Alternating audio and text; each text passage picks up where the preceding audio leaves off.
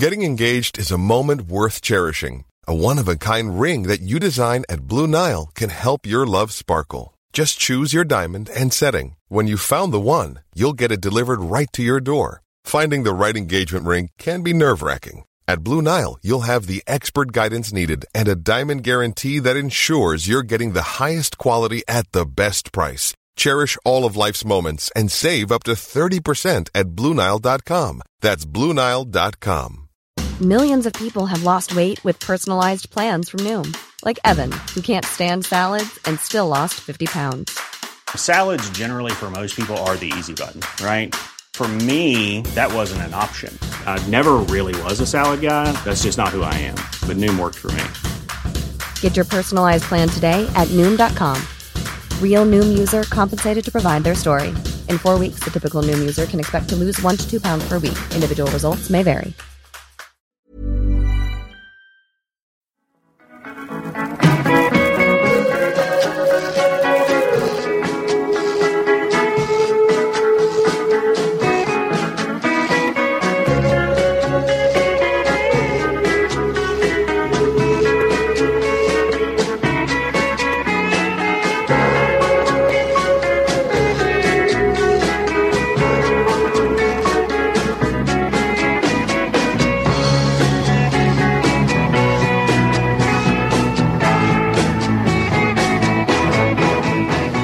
Tell you the license plate numbers of all 6 cars outside. I can tell you that our waitress is left-handed and the guy sitting up at the counter weighs 215 pounds and knows how to handle himself. I know the best place to look for a gun is the cab of the gray truck outside. And at this altitude, I can run flat out for a half mile before my hands start shaking. Now, why would I know that? How can I know that and not know who I am? Hello and welcome to the 12th episode of AI Movie Night. I'm your host, Joe Simpson, and tonight I'm lucky enough to be joined by 2 great guests to discuss all things Jason Bourne. Firstly, I'm joined by the co-host of the excellent AI Comic Pod, Rory Greenfield. How you doing, mate? I'm good, thanks, mate. Yourself? I'm very good, thanks. Thanks for joining me again. We've talked a fair bit this week, haven't we? We have, mate. Yeah, we talked a fair bit on our pod this week. It was great. I really enjoyed it. I'm glad to get you on here, mate. Thank you. I'm also joined by the co-host of another equally excellent podcast, the On The Box podcast, Neil Devlin. How you doing, mate? Hi, Joe. It's great to be on. Thanks for inviting me.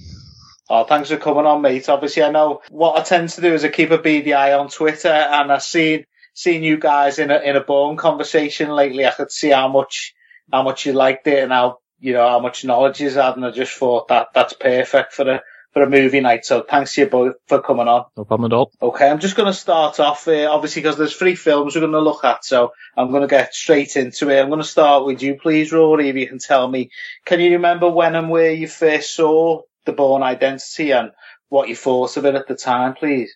Yeah, I was thinking back about this. I saw a dodgy copy on one of those old, 11-inch box televisions. So it's probably the worst experience watching a film I can remember, actually. But I remember watching it going, this is incredible. I need to watch this again on an actual television or in a cinema screen. So yeah, I remember not paying it that much attention initially. And it's quite a dark film, especially at the beginning. It's really, because it's at night where they pick him out of the water, and I remember not being able to make much out of it for a while, and then it all kicked in. And yeah, I'm a massive Bourne fan, to be honest. After watching that, I remember watching the next 2 at the cinema, and yeah, reading all the books as well. So yeah, I'm a big fan. Do you think obviously you've got that book background. I've read one of them many years ago, but I don't remember it that well, truth be told. Does that give you any extra sort of knowledge about the character, or does it make the films any deeper for you? Or I know there's quite a lot of changes. It does a little, yeah. There's quite a lot of changes. I like the kind of difference in the books and the films, to be honest, because the books are a little bit slower burners. And he's always got one main adversary throughout, the Jackal, who's the main adversary throughout the kind of trilogy of the books. So it's a little bit different, but yeah, it did give some good background. They did it really good justice. It's one of the best kind of book to film adaptations I've seen where both kind of stand up on their own 2 feet, really. Yeah, couldn't agree more, dude. And that point you made about watching it on a bad sort of bad telly sort of thing. Yeah. I sometimes think that is one of the ultimate tests. If something can still be enjoyable when you're not watching it in perfect conditions, that tells you how good the story must be and just how good the film it is. So it's interesting to hear that. What about yourself, Neil? Can you remember when you first saw it and what you thought of it on that first viewing? Yeah, when you sent me through the agenda, what we were going to go through, I had to think about it. I was thinking, I think it must have been back, because the film came out in 2002. I don't think I seen it to 2003 when it was on DVD, but not really showing my age, but some people might remember a time when you rented DVDs.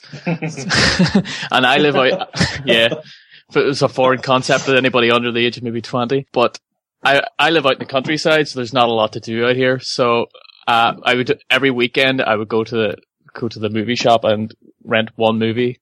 And I remember watching it on my PlayStation 2 because my PlayStation 2 was the first time I got a DVD player because it came with it. I thought this was amazing and it opens up a whole new world. So I remember getting it, and I was only about 13 or 14. So for me, it probably wouldn't have been like you guys. I wouldn't have been as, in depth watching it when I first watched it, but I'm sure ITV2 have sort of sorted that out in years to come because I've seen it nearly every other week since. But yeah. I just remember being amazed because I was a big James Bond fan when I was about 12, 13, and this was just like James Bond on steroids for me. Yeah. It was like James Bond meets Mission Impossible, and for me, I just remember loving it. And then I seen the next two in the cinema because of this. But it's like, one of those DVDs or movies that the first time you've seen it, one of the early ones, and it sort of sticks with you forever.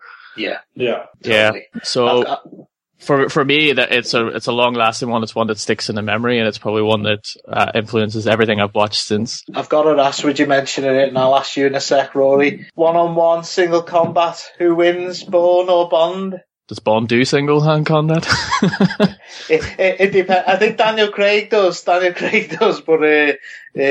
think some of Roger Moore would just get turfed, wouldn't he? Let's be honest. I think Bourne would snap Roger Moore, but that's one of the debates you sometimes see on the web, who'd win. And obviously Jack Bauer as well, the 3 JBs. What about yourself, Rory? Bourne all the way, comfortably, to be honest. Yes. Each Bond as well. There's not a single one, I don't think. Early Connery was quite tough actually, early doors, I think. Yeah. I know he didn't display it as much, but I think he's quite tough. But I think he's too quick, he's too intelligent. So yeah. The idea of Bond combat I have is, in GoldenEye when he's going around doing the judo chop. Yeah, it always reminded me a bit of Shatner in Star Trek, a little bit like his chops, you know what I mean? So, no. I used to love the strafe and chop, combination on GoldenEye, yeah. Oh, yeah. Oh, what a game. What a game. It's a classic, yeah. I think a slightly unfair question with it being hand to hand to any Bond fans out there. Bond's obviously got his other strengths. Bond's better at getting the women and also might be better with the gun, but better at drinking too. Yeah, and drinking. But anyway, I love Bond as well. They're both great at what they do, those films. But just to come back serious then, I suppose, just to move on now, similar theme really. The Bourne films have had a massive influence on action films, and obviously in particular, with us mentioning it then, the Bond films. Why do you think they were so influential? I'll start with you, please, Neil. I just think it brings sort of filmmaking to a new level, because we were so used to like the corny James Bond where you'd see like the car crash, like in Bourne Identity you have the mini car chase.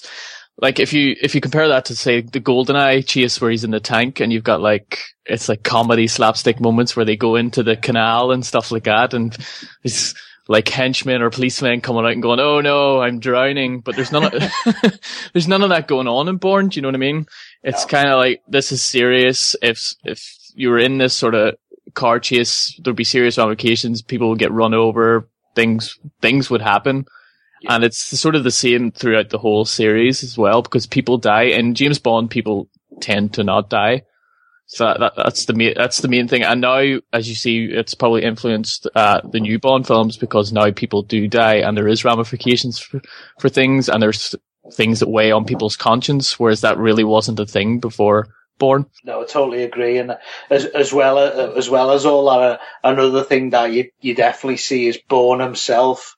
You know, although all action films are to some degree going to push the boundaries, and, you know, they're only realistic to a point because obviously it's entertainment, but Bourne does, like you say, as well as other people getting killed and things, Bourne gets hurt himself, he gets tired, you know, you see the ramifications, he gets injured, you know. As you said, you know, that doesn't really happen with Bond until more recently. Now, obviously, the more recent Bonds, you can see he's more of a real person. He has at times, he loses some confidence, and, you know, he physically isn't what he'd always been in the other ones. And I know there've been slight bits of that in the past, but it's definitely been amped up a hell of a lot since Bourne, no doubt. What about yourself, Rory? I can't really, reiterate that anymore, really. I think that the scene for me that first made me think how influenced it was, so the opening Casino Royale, when it's in somewhere in West Africa, it's the kind of free running section of cinema, and I was like, this is completely different direction for Bond. And the way it was shot and the combat was shot, it was just so similar to Bourne. You know, I remember the Bourne films. It didn't work on a tiny telly, let me put it that way, because you couldn't really make out the action in proper kind of, you know, the feel it is. But some of the action scenes, even in the first Bond film, just that kind of choreography, that way it's shot, kind of realism of using, you know, what's around you rather than just being, you know, at the time of cinema, I think action films were all about big guns and fast cars and stuff. So I think, and Mission Impossible was all about fast cars and motorbikes and the most ridiculous stuff, really, for a time. I mean, they've been influenced as well, because they've kind of brought it, you know, to a more realistic-ish level. And yeah, it's all due to Bourne. It's all due to the direction and all the choreography. And, you know, they brought a lot of kind of Western or Eastern kind of choreography and style into Western cinema, which wasn't really done before in a Hollywood style film. So it was quite a big step up in advancement. Yeah, totally agree. And I think you touched on something as well there in terms of with Bond and some of those other films like the Mission Impossibles. I think they were becoming extremely CGI heavy, and the stunts and ideas were becoming more and more excessive and more ludicrous. Obviously, there is a place for that, because obviously, as you say, Mission Impossible's gone a bit more gritty, but it still has those outlandish stunts, which there is a place for, and they're brilliant. But I think maybe Bond in particular had gone too far. I just remember that Die Another Day with an invisible car, and, you know, I was about to say the invisible. And the windsurfing on a piece of metal or something, or whatever it was. I can hardly remember. Or getting away from Avalanche. You know, it just got far too much. I think they saw, in terms of cinema, they saw, right, the bigger the better, the grander the stunt, the better the audience will enjoy it, and people more enjoy, you know, someone beating someone up with a big biro and a, you know, and a magazine. It's just such a different approach.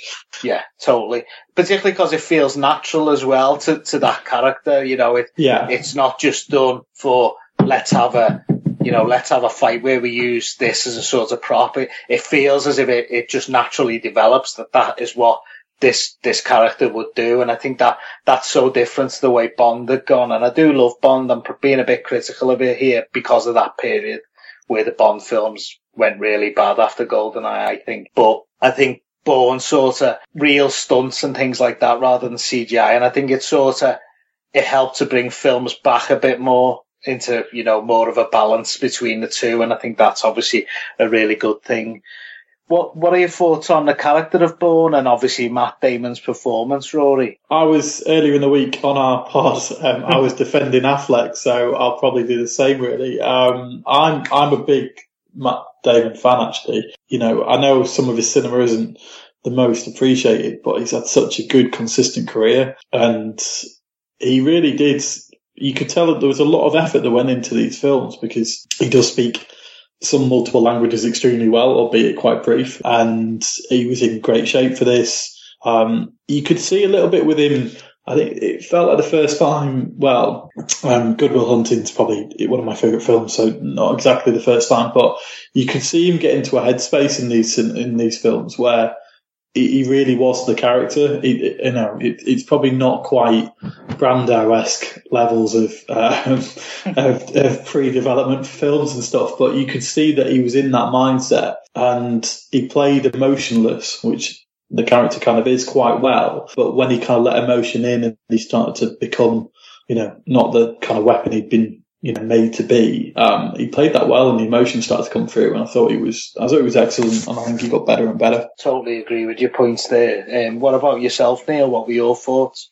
I think it was a real coming of age for Matt Damon, because although he was maybe the lead character, whatever, in Talented Mr. Ripley or Good Will Hunting, or even like he was in Ocean's 11 the year before Bourne Identity, but he was always supported by these like big name actors like Gwyneth Paltrow or Jude Law in The Talented Mr. Ripley, Robin Williams, stuff like that. But this was his. He was the biggest name in it. It was the first time that he got to lead, and I think I think it was the start of Matt Damon, really. Before that, it was great acting or whatever, but this is like the method acting that was, because he became Jason Bourne. And it's sort of a testament now that whenever you see Matt Damon in films, you probably think of him more as Jason Bourne than you think of him as anything else. It's not like you watch a film, you think of him as whatever, Mark Watney in The Martian or whatever like that, or Good Will Hunting. So for me, I think it was a testament. It was the first time that you'd seen his true acting prowess, and him becoming a character, believing he was a character, and then portraying that on screen. No, a lot of great points made by you both there. I think that's a great point as well about Matt Damon. Obviously, hindsight, and we sometimes look at things differently, don't we, when we look back? But you're right. He's credited it with essentially rescuing his career, because he'd had that initial period with Good Will Hunting and Talented Mr. Ripley and things like that. And they've been well received, but then after that, he'd made quite a few poor films, like I think The Legend of Bagger Vance and All the Pretty Horses and things like that. Not particularly commenting on their quality, but the way they were received. And I think he said at that stage he weren't getting scripts anymore to be leading men, or at least not quality scripts. And when he took this, it was like a troubled production, and a lot of people thought it was gonna do bad because there was constant fighting between Doug Liman and the producers and things like that. And I think people thought this could be it for Matt Damon. Obviously, he'd still get work, but in terms of a leading man, there was a bit of a worry. And I think that's why when Ocean's 12 came out, there were a lot of jokes about his character in that. I think Linus was it.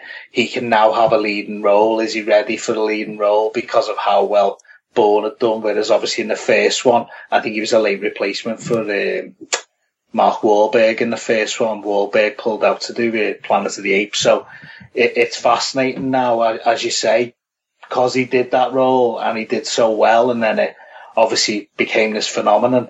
His career hasn't really looked back, but you're right, it was a really massive thing in his career, and I totally agree with you both. I think he was outstanding. I think to pull off that action and be believable, and also amnesia.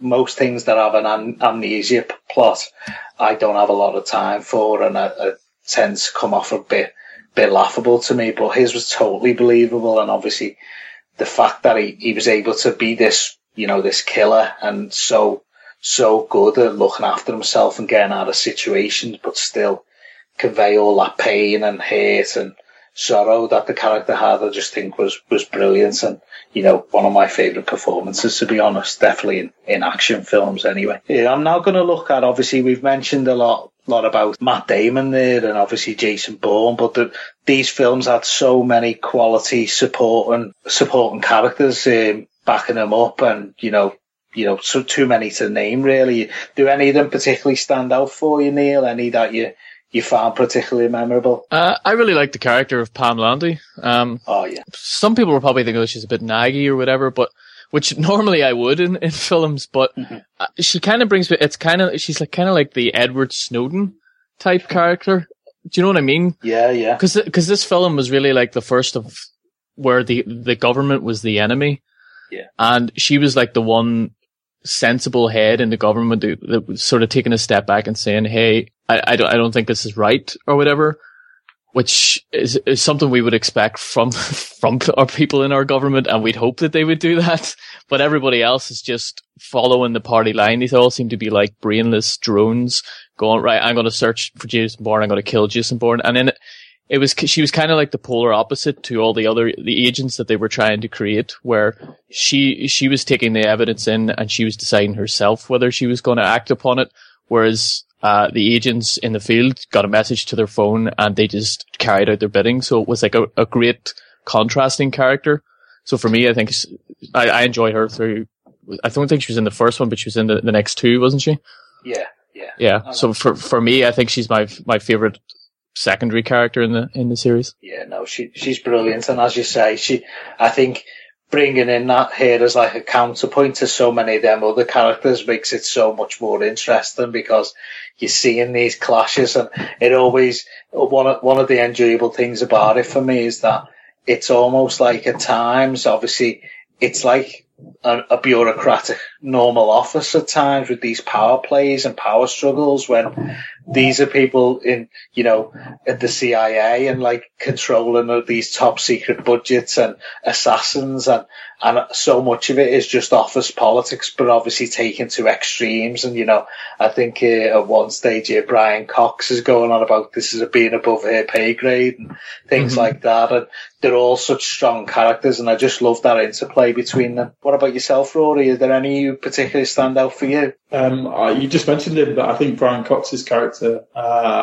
Ward Abbott, is excellent. He's the kind of polar opposite. He's the corrupt, officer in the CIA, and he's the one that will basically do anything to survive. Ultimately, doesn't, but I think he's brilliant. I think he brings a lot of kind of experience and nous to the role, and I think that was kind of needed. And Chris Cooper's quite similar as Conklin.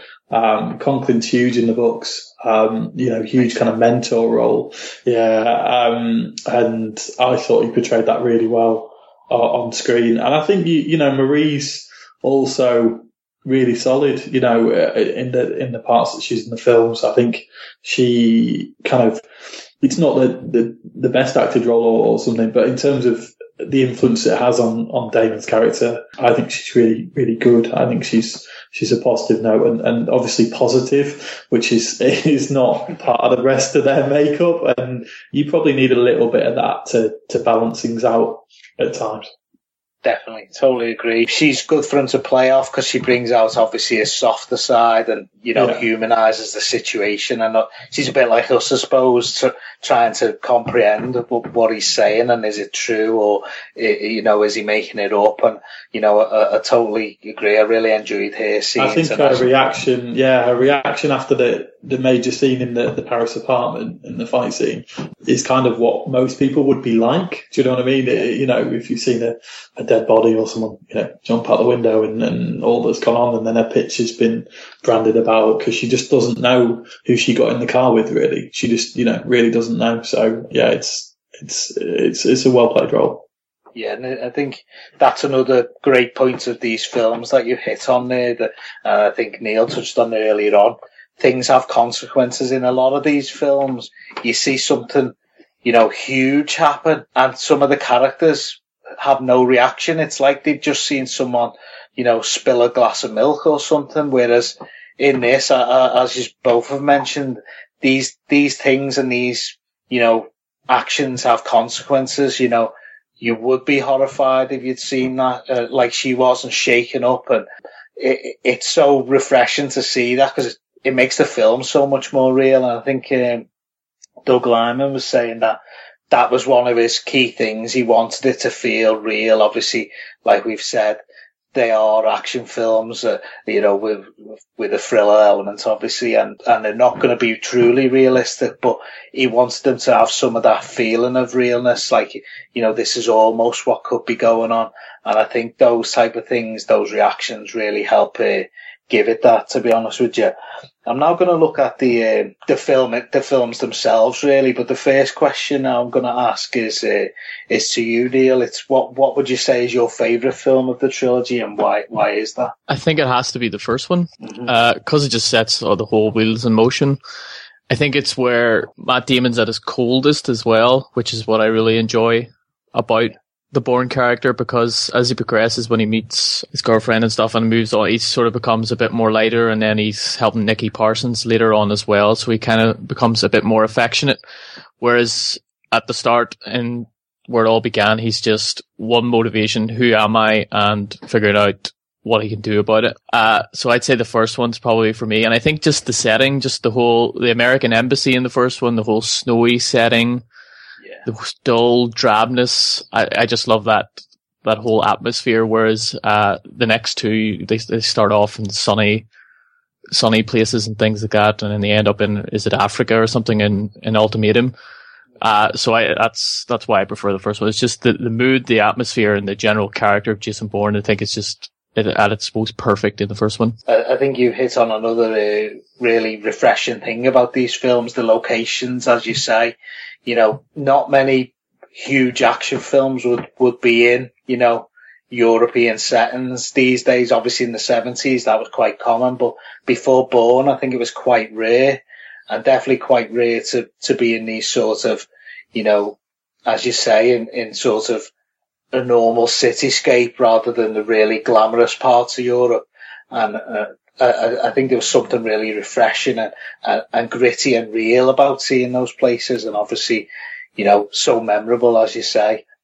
What about you, Rory? I think I kind of have to agree, but it's tricky because I take all three films as almost a collective, you know, because they all have their own parts of the story to tell. I really like the third film in the way it kind of wrapped everything up.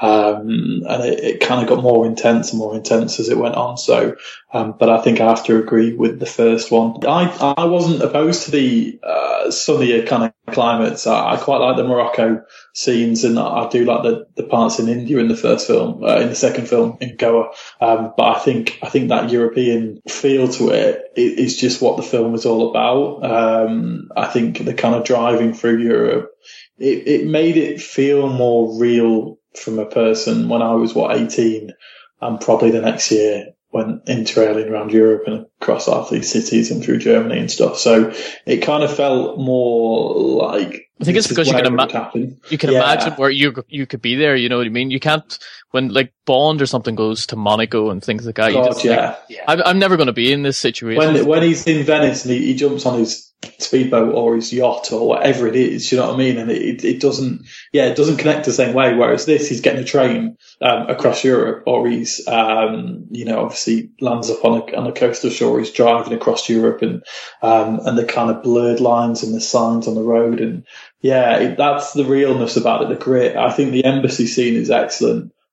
Even the first scene, when you realise he isn't maybe who he was. When he's on the park bench just before he, kind of goes into the embassy, and the two police officers kind of approach him, and he's trying to speak English, trying to explain, and then he comes out with, meine Papieren have stolen or whatever, and lost his papers and stuff in German, perfect German, and then he basically floors them both in 10 seconds. That was great, and I loved all that kind of scene because it was very real, and he was really cold in that first film, but he was very meticulous and calm in the embassy when he's walking the floors, and he takes a walkie-talkie in the fire escape map, and he's just looking for the route to exit.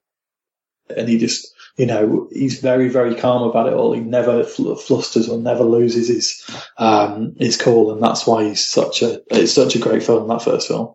Before that, Rory, had you ever seen, because I don't think I had you ever seen something like that in an action film where the action star does something so practical and sensible and pragmatic as getting that map off the wall? And I can remember being in the cinema when he did that and being blown away, because it was just so so simple but so clever and so obvious. Why had that never been in a film before?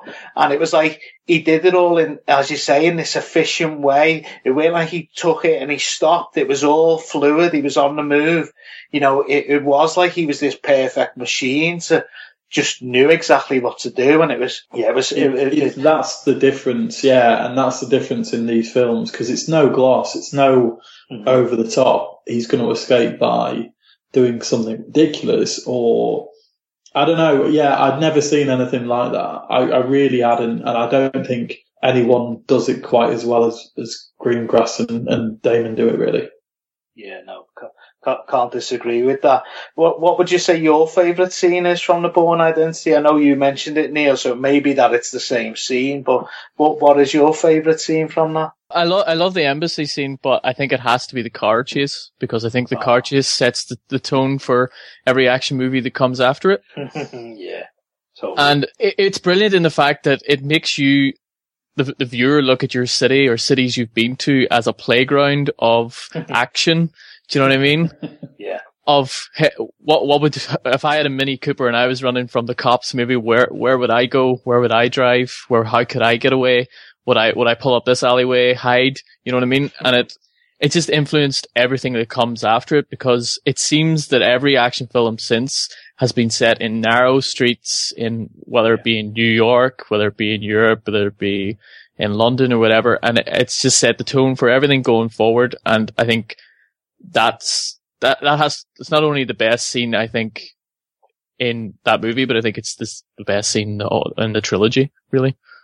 Well, it is brilliant, and as you say, it's so influential. It's as you said, it's been copied in so many films. You know, similar types of car chases, and you know, it is, as you say. I think it's also linked to that other point we made earlier on, where we were saying about, you know, Bond is all glamour. You know, this is in a Mini, and I imagine if you pitched that to a Hollywood executive, you know, before seeing what this film was, we're going to have the action star in a Mini, and it's not going to be for comedy. It's actually just going to be a full-on chase. They probably all seen images of Michael Caine, probably. Yeah. That's what you would think of, isn't it? You'd think of a bit of a comedy. But it's no doubt influenced by that, but at the same time, this was like the maturity. This was the growing up of the car chase. Totally. And any bits of comedy are sort of just an extra thing. It's never done for just purely for comedy. Obviously, at times a Mini, you know, taking chase off all these police cars and outwitting them, it's just naturally funny at times and enjoyable, but it's never done like purely for that. That's just an add-on, really, isn't it? I think. I'm going to move on now to the Bourne Supremacy. I'll start with you on this, please, Rory. What would you say your favourite scene from that film was? Obviously, there's so many. Favourite scene from Supremacy is the fight scene in Switzerland, I believe it is, when he basically confronts who he thinks is the last agent to get information, and they meet in his apartment, and he binds his hands with those kind of plastic handcuffs, essentially, and the guy triggers the alarm, so the police are going to come in 5 minutes. And they have an absolutely monumental fight in this apartment. The agent picks up a knife, and because he's got his hands bound, it's, you know, really tight, close to his chest, and Damon basically struggles to find, you know, anything to rally back until he finds a newspaper or a magazine, rolls it up, and just absolutely obliterates him, which was just a scene. I mean, the first film, I said, uses a pen to disarm the guy's knife in his hand, but this one, with the magazine, that he eventually, you know, undoes the gas pipes, uses the magazine and the toaster and blows the apartment. It was just the best fight scene I've ever seen by a long way.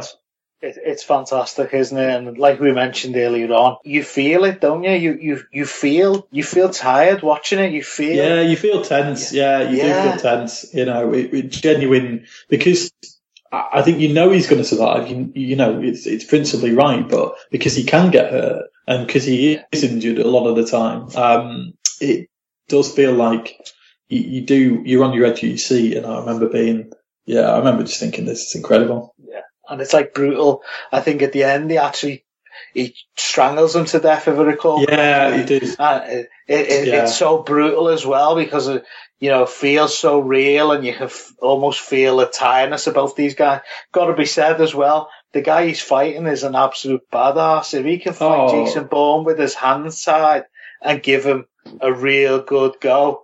Obviously, I know I always talk about these films as if they're real, but it is amazing though in the film how well that other guy does. The choreography though in this and the way it's obviously shot. And I know they talk about the hand cams and all that kind of stuff, but it puts you in the scene. It almost puts you in the first person view. And I know Neil's a big gamer and stuff as well, and these kind of films do kind of closely tie in with gaming and how you'd feel in that mindset. And it's more realistic. It's much more realistic. Yeah, no, totally. And as you mentioned, Greengrass's direction is just, stunning, really. He's an incredible director, yeah. Yeah, he's so talented. What about yourself for this one, Neil? What would your favourite scene be? Or is it the same? That is a brilliant scene. It's quite hard to look past, I suppose. I think, unusually for an action film, my favourite scene, I think, in Supremacy is when Bourne meets Abbott and they're sort of having it out because it's unusual where because he's the antagonist, like he's the bad guy, and they finally meet him sort of halfway through the second movie of a trilogy, and it's kind of like, what the fuck? Do you know what I mean? Yeah. That doesn't normally happen. And then Bourne is blaming him for everything, and he's saying, hey, you killed Marie. And then Abbott just twists it around and he goes, no, you killed Marie. When the moment she entered your car, you killed Marie. And then Jason just sort of, it dawns on him that he can't then therefore be connected to anybody now. His life can never be the same. He can never find love. He can never be with anybody because they will always be searching for him. They will always go after him, and they'll always be in danger. So he'll always be alone. I think it was a really poignant moment in the series. Although he, as I said earlier, he gets a bit close with Nicky Parsons. It is platonic. It's not romantic. And you feel like Jason Bourne can never be romantic or never be connected to anybody ever again, purely because of what Abbott says. And it's such a strong performance from Brian Cox when he says it. And he's so direct. And for me, that was the best scene in that film. I think that movie was more about the drama of it, more about the psyche of it than it was about the action of everything. Yeah, I think you make a really good point there, and it's something we mentioned recently, me and Rory on the Comic Pod. Those scenes that, like you say, it's such a powerful scene. They make the action all the better, don't they? Because you're so much more invested in this character, and you see, as you say, it dawns on him, and the thing with characters like this, and they're both so strong, you can't truly bullshit them. So when Abbott makes those points, Bourne knows he's right. He knows he's right. He knows that what he's saying is true. And as you say, that's then adds to that guilt he already has for his past anyway. He's got this new guilt. And as you say, that realization that this is his life probably forever, really, that he will always, as you say, be a danger to anyone just through having that past. And I think that I couldn't agree more. That's an absolute brilliant scene. And I like that you both chose two scenes that show the different strengths of that film, which we mentioned earlier on. That one for me is the best of the three, but you ask me tomorrow and I'll probably say a different answer. They're all so good. They are, aren't they? They're just fantastic. One of the best trilogies. I know it's obviously going to have a fourth now, but one of the best trilogies I've ever seen, definitely. I think the best thing about it is we watch characters in these films as opposed to watching heroes, which is what I know Rory's on Comic Pod and stuff like that, but when we watch comic book movies and things like that, we're just watching heroes. They're not really, we can't relate to them. No, give me this any day of the week over any comic franchise. Just, I'd Stu, if he ever listens, will probably berate me and disown me. I'll probably be replaced next week. But truth be told, these kind of films, in this way, because it's got all the kind of elegance of like a spy thriller, incredible script, incredible direction, and then the performances are incredible. And then coupled with that, then you've got the action and everything else that goes along with it. Because I know you mentioned the car chase scene before, the song, Ready, Steady, Go, whatever it's called. It's that kind of, the sound mixing in these films and the editing style of it is great, but that kind of sudden turn up in style, and it's obviously shot in kind of Germany and Central Europe, and it's kind of like trance dance European music, and it just works, all that kind of sudden shift change. I just thought, I haven't seen a film or trilogy of films that were this well kind of edited and put together. Joe mentioned something on our pod the other day about when you watch a film that's so well edited and cut and there's no loose ends, I just think this whole trilogy, rather than some of the other trilogies that as they go on feel like they have to add more and have to add excess for no reason. These films are the way the character is portrayed. It's just straight down the line and no added. I think it's something that Marvel and Disney and DC to maybe a lesser extent have been striving towards, is the combination of having the action but molding it alongside having strong characters. Well. Yeah. Marvel they're trying it, to their credit, they are trying to make it. I think the only successful way they've done it in the past 10 years, whatever, has been the Nolan version of Batman, where they were able to mold it together. But I still think that Marvel and now the new DC as well are probably just striving to try and match the two together to get the full range, but they still haven't quite found it. It's very difficult when it's a different audience and it's a different style, and these films are a lot lower expectation. I think they probably went into the first film, quite a small budget. Damon wasn't a superstar, at that stage. He was known, but wasn't anywhere near the level he's become. And no other major kind of cast members, only a few kind of smaller parts of quite esteemed actors, but no one off the page. So it wasn't going to be ever, the same style or scale as any of those kind of major releases now. I think the pressure for the film coming up in the summer will be that now it's probably built with a bigger budget and maybe a bit more expectation with a break that's gone on between the films. No, definitely. And I think it's important to say as well with these, and comparing to, the comic films, the different moods as well. Do you know what I mean? They're for different moods. So, there'll be Avengers Assemble for me is like, some people may laugh at this, but it's a masterpiece of its type, I think. It is. And obviously, and I know you feel the same, Rory. And so's this. And I'd watch that in one mood and I'd watch this in another mood. And it's good to have those different types of films. And, but as you have both said, I think this is perfectly balanced. And it's interesting. Obviously, we've mentioned some of those other actors and things like that. I was reading that Doug Liman on the first one made a comment about saying that he had some scenes with Chris Cooper, who, as you say, as Conklin was just, stunningly good. He said he had some breathtaking scenes with him and some of the other characters in The Office. He said he actually had to cut them out, or he was told to cut them out, because a lot of people get frustrated if you spend too much time away from the star. Now, that to me is quite sad.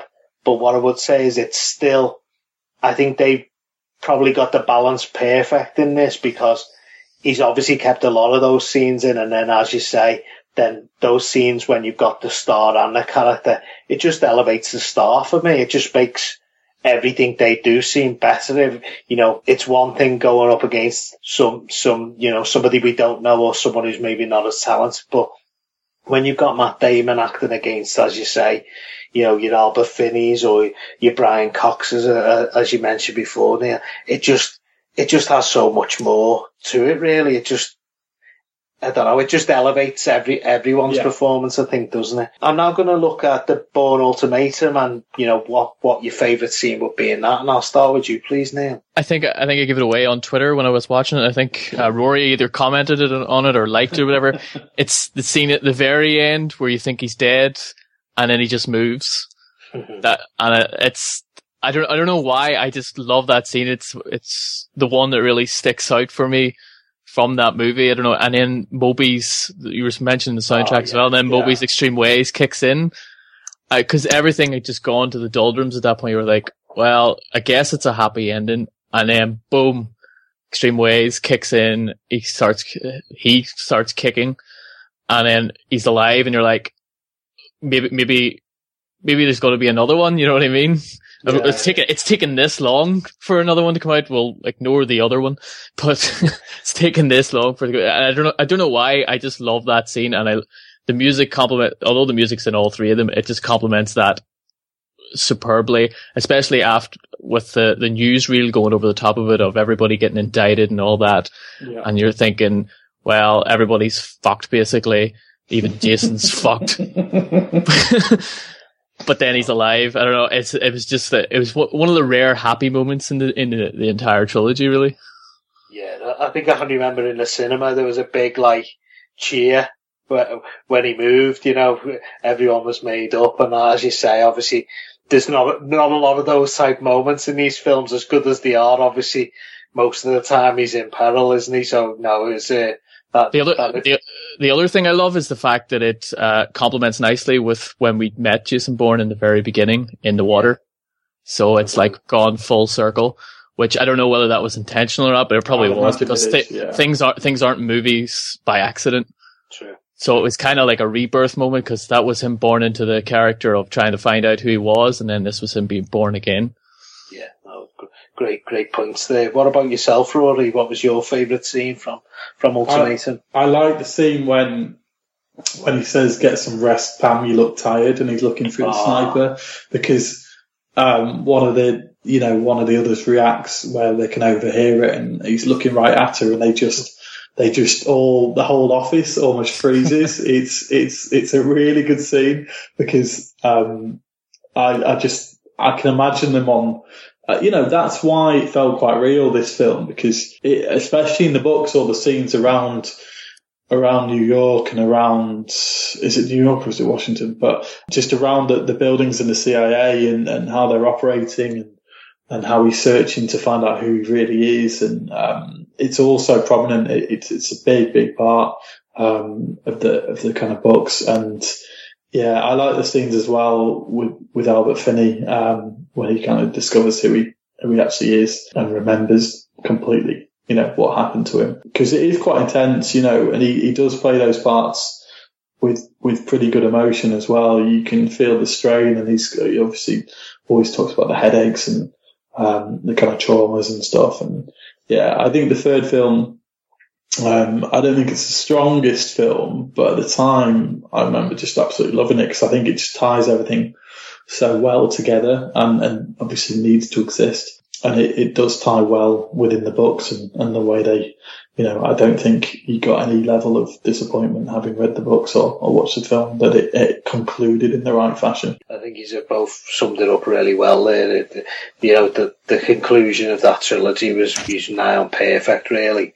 And I love that, like you mentioned, the Pam Landy scene. I think I always love intelligence in films, and obviously Pam Landy's extremely intelligent. Her team, no doubt, they've got all these tools and all these gadgets and systems and things, and he completely pulls the rug out from under them. And I just love it that he lets them know as well, in a humorous way as well.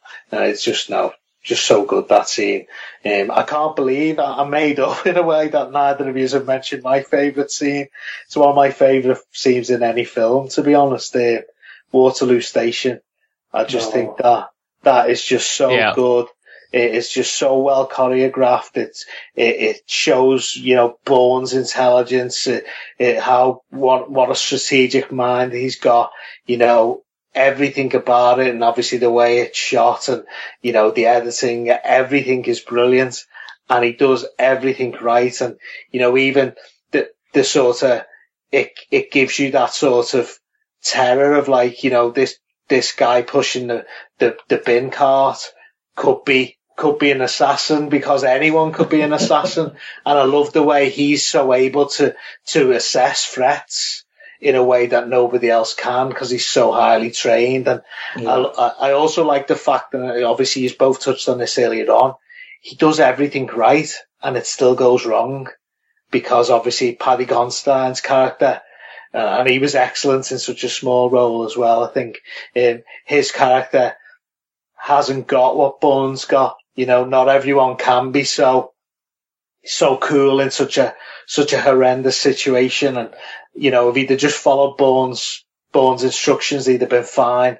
But it's so hard to do when you're in a situation like that. And I even love it at the end of that scene where he chases after the sniper and gets so close, but just can't catch him. And I just think that scene's just breathtaking, really. It really is. I think that's a good point to have a short break. So just go and get yourselves a drink or something and we'll be right back in a few seconds.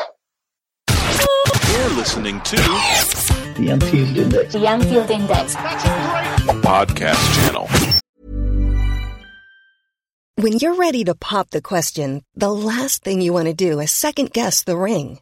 At BlueNile.com, you can design a one-of-a-kind ring with the ease and convenience of shopping online. Choose your diamond and setting. When you find the one, you'll get it delivered right to your door. Go to BlueNile.com and use promo code LISTEN to get $50 off your purchase of $500 or more. That's code LISTEN at BlueNile.com for $50 off your purchase. BlueNile.com, code LISTEN. Hey everyone, I've been on the go recently. Phoenix, Kansas City, Chicago. If you're like me and have a home but aren't always at home, you have an Airbnb. Hosting your home or a spare room is a very practical side hustle. If you live in a big game town, you can Airbnb your place for fans to stay in. Your home might be worth more than you think. Find out how much at airbnb.com/host.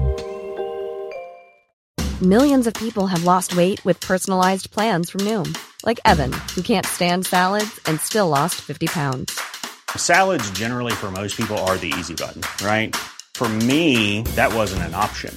I never really was a salad guy. That's just not who I am. But Noom worked for me. Get your personalized plan today at Noom.com. Real Noom user compensated to provide their story. In 4 weeks, the typical Noom user can expect to lose 1 to 2 pounds per week. Individual results may vary.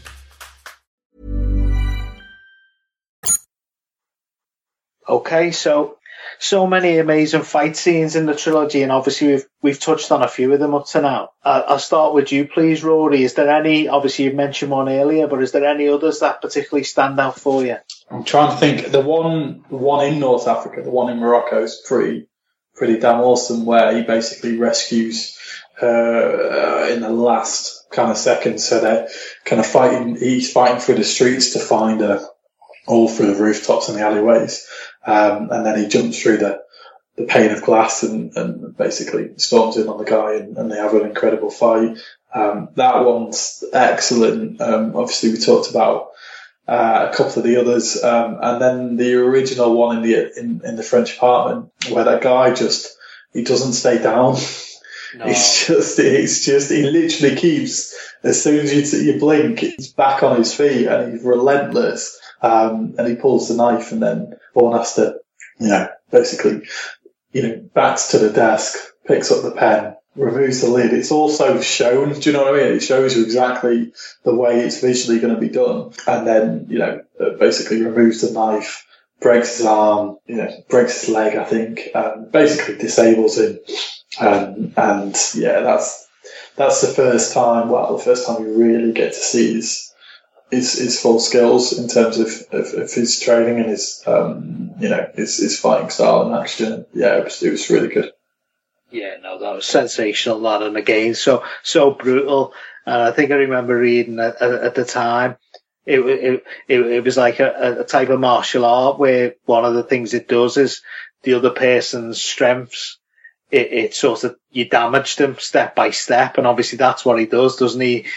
Every limb essentially gets damaged to the extent, as you say, this guy, he's still coming, but he's got nothing because Bourne's pretty much injured every part of him, and it's so well done, and so, as we said earlier on, you just feel like you're in there with them, don't you? it's just breathless. I do quickly. The one I also like at the end of the first scene with Clive Owen, and it's not a fight scene as such. It's like it feels like a mission from Metal Gear Solid, where you're against the sniper, and it's just I just loved it where he blows the car or he blows the oil tanker in the garden to distract him, and then he sprints across the field. And then it's just basically, a standoff until one of them blinks. It's a really clever scene for two, obviously professional contractors for hire. But I really like that. And I like the fact that he knows he's there because the dog's not come back, and this kind of sixth sense of something's not right. Yeah, I think that was a really good scene as well. Oh yeah, that's fantastic. And as you say, he's so quick. He's onto it with the dog, straight away. That's something that happens any other times. And then, as you say, he's so decisive as well. He's obviously in this sort of family scene, but once he realizes that and he gets that gun, obviously I like the fact that you can see he's clearly guilty and sorry for what he's brought to this family as well, which is, again, as we say, the consequences. Yes, if he gets the headaches, I always get the headaches. Oh, yeah. You can feel you can feel it. It's a really small part, but obviously Clive Owen's a pretty esteemed actor, so yeah, it was great. Yeah, and what's the line? Look at what they make you give. And I think that had so much weight because obviously that's exactly how Bourne is. He's trapped with this history he doesn't want.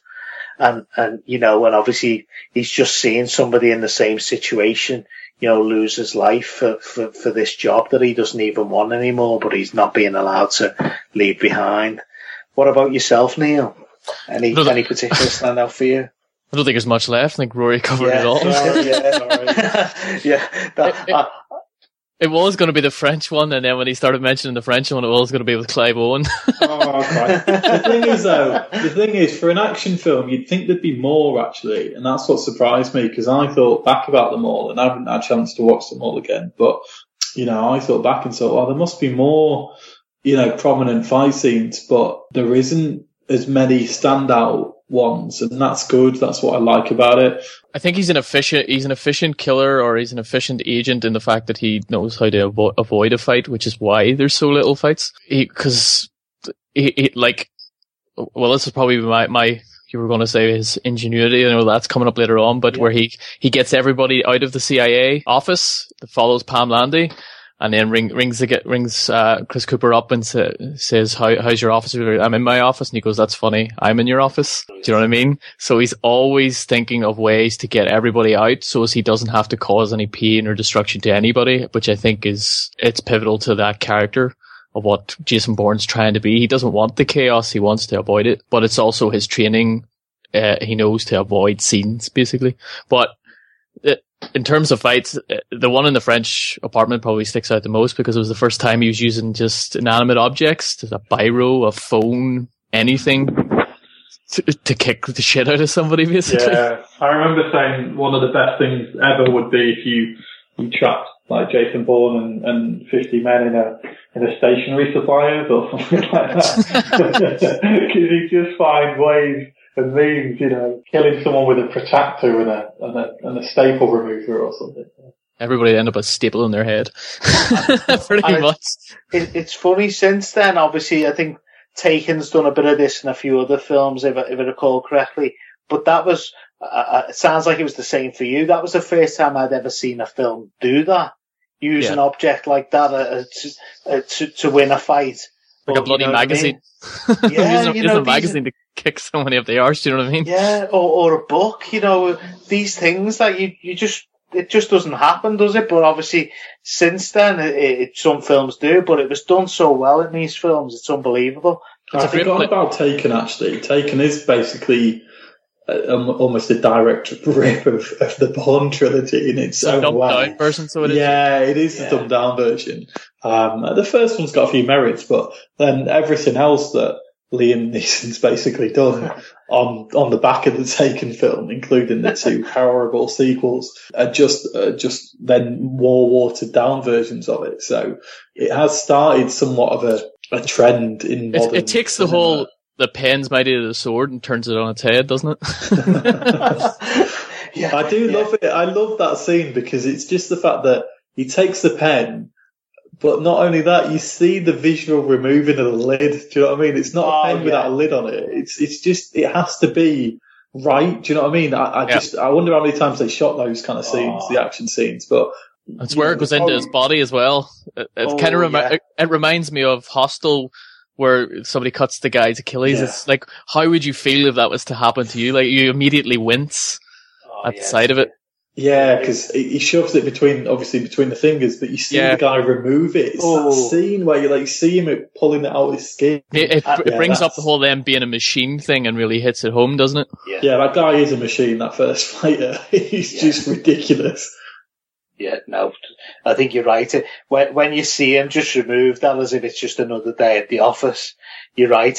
It just is. These are human machines, and they just, like they say about the Terminator, absolutely will not stop until it's achieved its mission. And that scene was amazing. One that stands out for me, which isn't that type of fight scene, but just one that shows how different these can be, is the one I think in the CIA station office in Naples. And where Bourne just stays almost like a mongoose or something. He just stays completely still, doesn't he? Yeah. And then eventually explodes on this guy who's got no chance of dealing with it at all. He's he's nowhere near the level of person who should be at a fighting Bourne. I think he says something on the phone, doesn't he? Like he's ready to handle it or contain it. And then the next minute he's on the deck, knocked out, and then he wakes up. And even that's just so clever. Do he put that thing under the door handle and it then wouldn't go down? He steals his phone, doesn't he? And then he clones it, yeah. Yeah. And it's all meticulous. It's all planned, and that's why it's so clever. Because all the scenes throughout, he does have a bit of an adversary. I can't remember where is the second film the part when they're in the Eastern Bloc in Russia, or is that the third film? Second. Because that trained assassin's tough. He's the one that I think is the one that shoots Marie.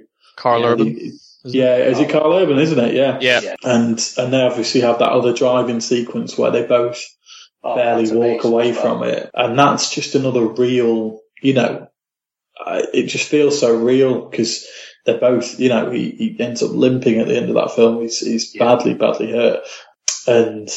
Yeah, it's good, that kind of Soviet Eastern Bloc, and again, more European locations. But all the films have loads of locations, but they didn't feel anywhere near Bond, It didn't feel like they're jumping on a private jet from one place to the next. It just felt real. I think you're right there. I mean, the thing with Bond, as we've said, Bond's filmed everywhere. It's probably filmed some of these same countries and cities, but it always feels like it's like 80 days around the world.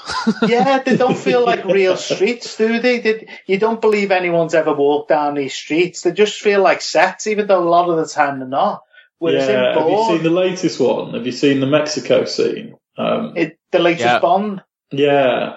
Oh, my better half fell asleep during it, so I didn't get to watch the end. But I wasn't enjoying it, if I'm honest. No, but the first scene when they're in, Dia del Muerte or whatever, in Mexico City. I've been to Mexico City. That didn't at all feel like Mexico City, even though it is. Do you know what I mean? It's just the way it's done.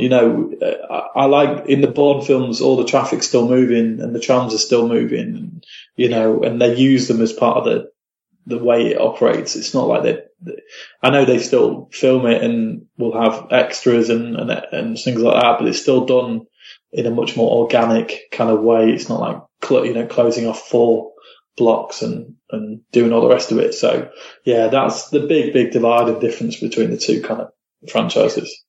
Yeah. And in fairness, because I've been quite critical of Bond, sometimes that's great, that the Bond drama, there is a place for it, but I think obviously, as we've said, sometimes then films go a bit too far down that street, so to speak, and this was so refreshing to feel like it's in real places with real people.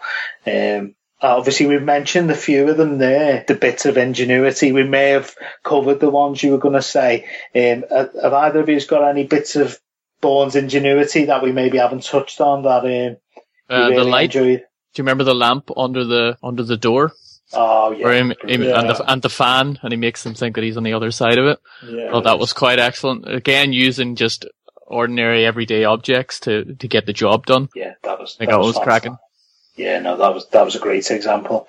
What about yourself, Rory? Have you got any? Or? I can't think of any more. No, nothing. The one really minor thing is when he's in the Swiss bank and he just clears out his he knows he's got to get out and he clears it out into the bin and he just takes the kind of bin bag with him. I know it's already a backpack kind of thing, but it's still, it's that element of practicality. It's that element of unfussiness. I kind of like the fact when he just turns up in Naples and he's just wearing the kind of fisherman's jumper and he doesn't look like a movie star, or doesn't look like there's no fancy gadgets. It's all just the use of the mind and the skills. It's good. Yeah, totally agree. The one that probably still remains that I really liked at the time was, I think it was in Morocco on the rooftops. He's so quick with his thinking. Yeah. He knows there'll be glass on them. Yeah, and he covers his hands. Oh, he covers the hands with the washing that's been hung up. And again, as we've said a few times, it's so efficient. He doesn't stop. It's while he's running. He does it all on the move. And it's just so good. It really stops the police in their tracks because they can't go any further just because of this one bit of glass. But he's already about 3 moves ahead. It's like a game of chess. You're right. He is. He's like a grandmaster. It's so intelligent. The next thing we're going to look at is, I'm not sure if either of you watched it at all, but The Bourne Legacy. Did either of you watch it, and did you like it? I didn't watch it. So didn't you I almost did a few times, but I kind of didn't feel like I wanted to. And then when it kind of got announced they were going to make another Bourne, I was like, I'll just leave it. Mm-hmm. No, I did watch it, but I weren't blown away by it. It weren't a particularly bad film by any stretch, but it was nowhere near as good. I found nothing happened. Nothing really happened. Yeah, it was quite dull. And I love Jeremy Renner normally. I do too. But it was more about some pills than anything else. And I was just like, nothing's really happening in this movie. People are just sort of getting on with it and that's it. There's nothing standoutish. Like I basically can't remember what happened in the movie. Yeah. I just remember some never snow. A good sign, is it? I remember some snow and that's it. I can't really remember and some pills. Yeah, no. Yeah, I think that was one of the bits I liked actually, where he gets rid of, I think he's got like some sort of tracker and he gets rid of it in the snow. That was one of the few bits that I enjoyed, but yeah, it was quite dull overall and definitely nowhere near the caliber of these films. Last question now, obviously we've covered so much and I've really enjoyed hearing your thoughts.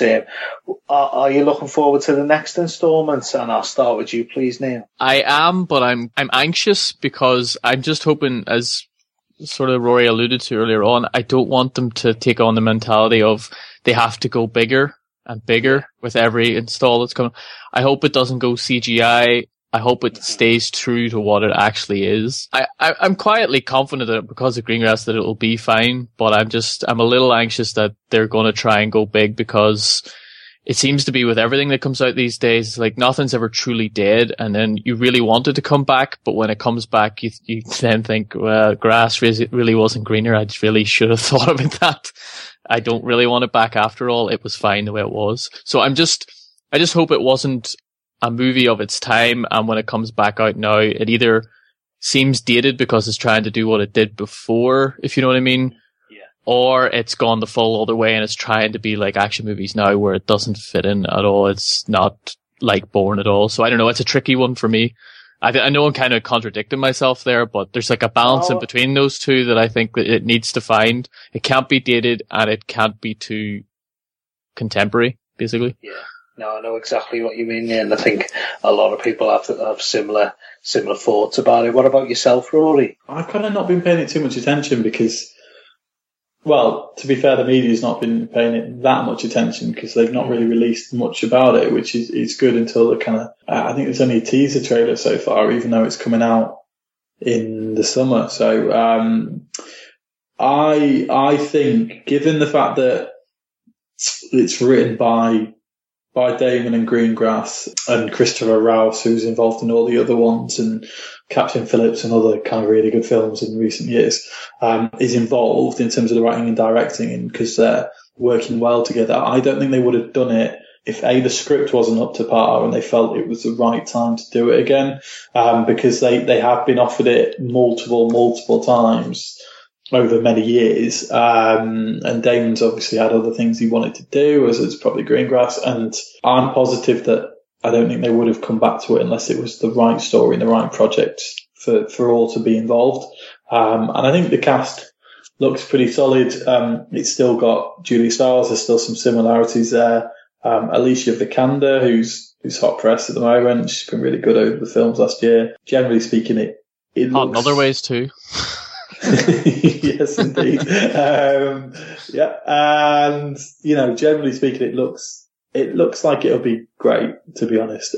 But you don't know anything about it really, so it's very hard to know which direction they're going to take it in. I think if it feels newer in terms of the direction, it doesn't hang up on all what's gone before. I think that's maybe going to work better as a more standalone kind of film.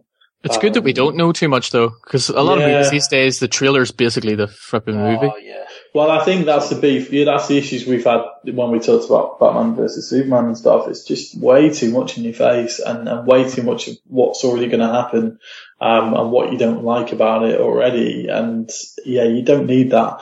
I think it's better to keep it a bit of a mystery. Just give you a bit of an idea of what's to come, but I think I'm sure it'll be great. I don't think they'll get it wrong. Yeah, I think whilst obviously, like Neil said, they do have some worries just because it's something we love so much. I think I've got confidence it'll be good, like you say, Rory, because I think, as you say, they've had so many opportunities to come back, and they always said they wouldn't unless the script was right. And I think Matt Damon was saying that the original films was so much of them was linked to the Bush, Cheney, Rumsfeld era of politics, and I think they thought they didn't have as much they wanted to say, and I think now they've said, funnily enough, with Neil mentioning it earlier on, in this like post Snowden era, that sort of gave them, that's helped sort of ignite some more things they want to say about the world with this character. So I'm very excited, and I just hope if it's anywhere near as good as the first three, I'll be delighted.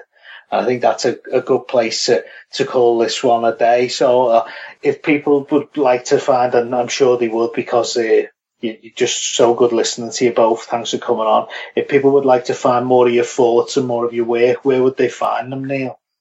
Well, you can get me on Twitter. I'm at Burpleman. That's BURPLEMAN.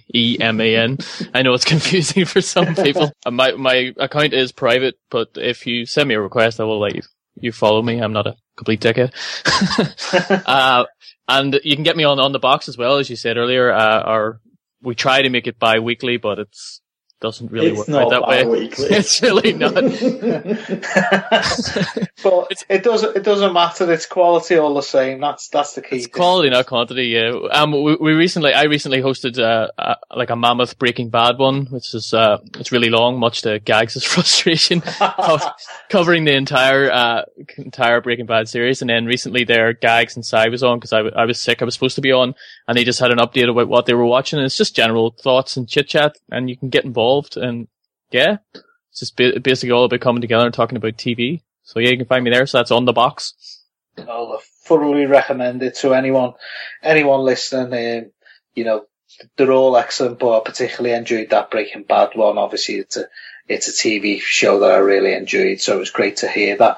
What about yourself, Rory? Yeah, we're probably quantity over quality, maybe. No, not at all. Not at all. So yeah, we've done, I think, 10 or 11 now we're up to on our comic bots. Me and Stu, had Joe on this week talking about Batman vs Superman preview, which was ace. And we've done The Flash and a load of good stuff recently. So, nice and fun. I'm still writing for AI, so I'm regularly kind of on there and do a bit of football in pods now and again. So yeah, I'm whoring myself around as always. Well, some quality stuff. I was lucky enough to be on the Batman vs Superman preview pod. I had a great time, learned so much fun on that. Oh, it was a good laugh, wasn't it? And also, he's touched on it there. Rory's done a review of Deadpool, and I'd thoroughly recommend it. Where can I find Rory? Yeah, it's on our Tumblr page. If you go to our @AI Comic Pod account on Twitter, you've got our Facebook and Tumblr and Twitter accounts and all the rest. You're much more advanced than we are over on the Stu does. He puts us to shame, doesn't he? He put us to shame. Well, we try a little bit, but I like to write, so it's my first kind of foray into writing about something else. We find ways not to put out content. You find ways to put out content. But it was nice to write a review. So I wrote a review on Deadpool, quite explicit review because that's what style of film it is. And I will be writing a little bit more on there. And I'm going to do some general film stuff when I get the time, which is rare. But I do love to write, so I will be doing some newer things soon. Well, I look forward to that, and I thoroughly recommend that article and both these guys' pods. They're really good. Thanks to you both for coming on. Really enjoyed hearing your thoughts. And thanks to anybody who's listening. If you do have any feedback, it's always welcomed. Any suggestions for films also, always eager to hear that. Please, on Twitter, you can find me at Joe Simpson at Wolf_ticket LFC. Thank you.